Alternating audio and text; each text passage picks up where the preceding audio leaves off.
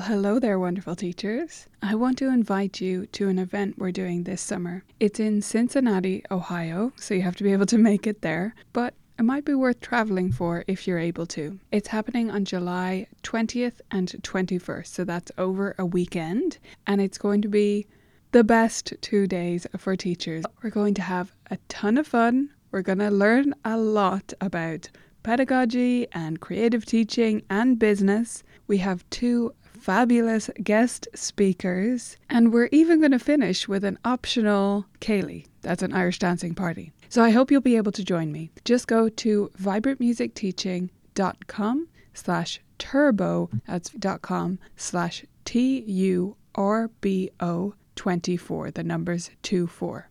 I hope you'll check it out, view all the details there, and I hope to see you in Cincinnati in July. On with the episode. Vibrant music teaching. Proven and practical Tips, strategies, and ideas for music teachers.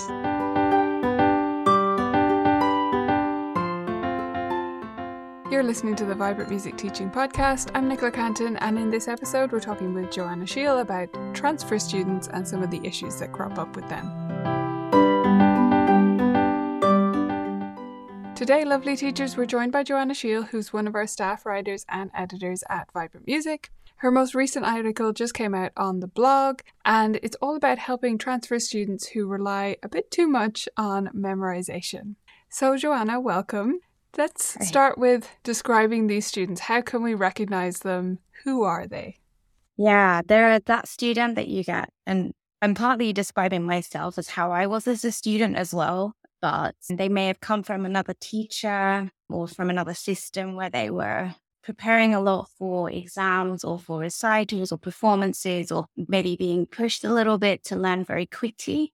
So, you'll have them arrive at your studio and they might play a piece that's gorgeous, like amazing, but, if there's a stumble or they stop halfway through, they find it really difficult to just carry on or to make it sound musical and to keep it flowing. And if you put a piece of music in front of them as well, they might be really stumped at how to read the music, and you'll just start to see like little gaps in their knowledge.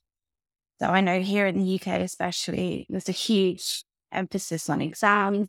So we often get a lot of transfer students that, being just learning the same kind of pieces every year, and they're not really getting a good, well-rounded education in music as such. So there's a lot of issues there. Sometimes they're kind of not really understanding the pieces, or they might just learn a technical part of the piece to be able to play that particular piece of music. But yeah, if you gave them maybe another piece of music with similar elements in it, they might not quite get it, or it might take them a really long time to learn the music. So it's really these kind of students.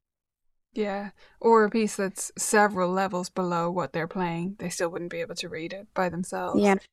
A lot of the time this does happen in the exam system. Of course, it can happen elsewhere, but Joanna and I have both had a lot of experience with getting transfer students who've done a lot of exams, and this is why they're like this, because the teacher is under pressure to do that exam every year, and if the student isn't practicing enough or whatever's going on, they end up just playing it for the student a lot, and the student does what I tend to call accidental rote learning, which is the teacher didn't intend it to be a rote piece, but they've just demonstrated it because they're frustrated because the student isn't getting it, and the student has then picked it up by ear, by rote, and so they didn't intentionally memorize it, that's what happened, and because they only have to learn 3 pieces a year, they get away with that. I'm curious, Joanna, if you've seen this too. There's a particular point at which that becomes a problem. It's normally like grade 3, maybe they can get away with it at grade 4, and then they fall off a cliff. Suddenly it is impossible to learn their pieces that way. Have you seen that? Yeah, absolutely. And there seems to be like, that's when the point of motivation really it as well, because then they're finding that it's not, that it's taking them longer to learn things, or that it's kind of boring actually, just like learning that way.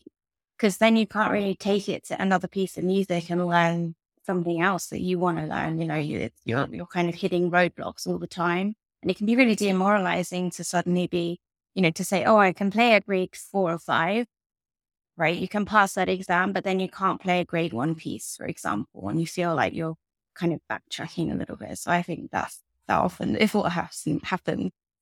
Yeah, I think demoralizing is the right word as well, because a lot of students in this scenario, they don't realize that the teaching was the problem. The way they were going through the exams or whatever they were doing, they think they're the problem. They think, oh my gosh, I've been taking lessons for 6 years and I can't read basic things. What's wrong with me? But it's because of the lack of repertoire. Okay, so that's what the problem is. Let's think about how we can solve that problem. What can we do about it when we get these students? Yeah, it's really just starting to introduce healthier ways of memorizing.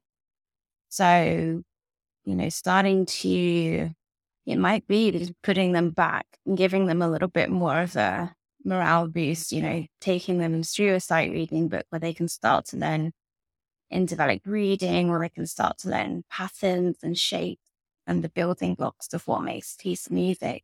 Even just things like improvisation and composition, they can feel more challenging, even if it's then like taking them back to a more basic level of understanding music. It might be something that they've never really done before, but it can be an amazing way to, learn what a 1/5 chord is and play in many different keys. You could even bring it in, especially if they have good knowledge around scales, you could, bring it back to the scales that they already know. And I always love rote pieces. I think that's a really great way to introduce, to keep that level of playing high. A lot of rote pieces sound very impressive, but you can also use it as a tool to help them then sight read music. If you introduce or teach them a rote piece, you can give them the music to look at and help them connect the dots and help them see the patterns and the shapes. And that can be really useful as well. Yeah, absolutely. I think it's funny, some teachers might think, oh, why are we teaching them rote pieces? Aren't we trying to get rid of that? But intentional rote pieces are a different thing. They're designed based on patterns and they really highlight some of these elements of music. So it's not the same thing as these accidental memorizations that have been happening. And by breaking that away, I think you get to keep that experience of them playing things that sound rich and impressive. If you do need to scale their reading back and, cover improvisation and composition and these kinds of things, it's fantastic to build up their theory as well. But with the reading, I think a lot of teachers are very worried. I've heard this question a lot of times. They get a transfer student, their reading is very poor, and yet the teacher doesn't want to put them back to the beginning because they think, well, then they're just going to give up completely. So where do you stand on that, Joanna? Do you try and go easy on them? Do you just say it straight to them and go back to the beginning? What do you do?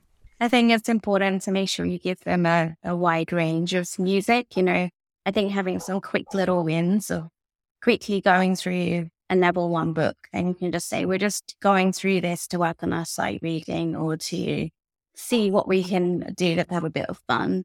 But at the same time, maybe, if they are at a grade 5 level, I mean, you have to have some ability, right, to get to that level anyway. So I would maybe, create a list of grade 4 to 5 pieces and see what they want to learn, like what do they enjoy, and maybe choose small sections of those pieces, start working on them, in addition to like bringing them back down to that low level. I think it's a good way to go about it so that they feel like they're not sort of going back in time, that they can still keep moving forward and learning. I mean, because, when you do get to grades 3, 4, 5, like intermediate level, there are some really beautiful pieces that start to like open up to you, pieces that others might recognize. So I think it's a challenging one. You have to be careful. I think like using lots of games as well and trying to keep it fun. Maybe trying to find those places where they might not have explored, as I mentioned before, improvisation or composing. They might not have done that. They probably haven't if they're going through this exam system, or even if they've like come to you just learning from YouTube or learning from an app. That's another place where you might have a memorization kind of issue where they haven't quite got a solid grip on reading. So yeah, that's how I always feel about it. I think having a nice like mixed level range of pieces is probably the right place to go. Yeah, you definitely want to have variety in there. But at the same time, you're introducing them to a lot of different areas of music that they haven't met before. So personally, I prefer at the very start to just be straight with them, like, hey, you're coming here to my studio. It's a bit different to your other teachers. It's not the same. and we do all these other things. So it's going to feel a bit strange. And also we're going to do some reading things that you think look way too easy. And that's part of the process. It's not like I'm not putting you back at the beginning, but at the same time you do have gaps because you've been in this narrow system and I'm trying to expose you to all this different stuff.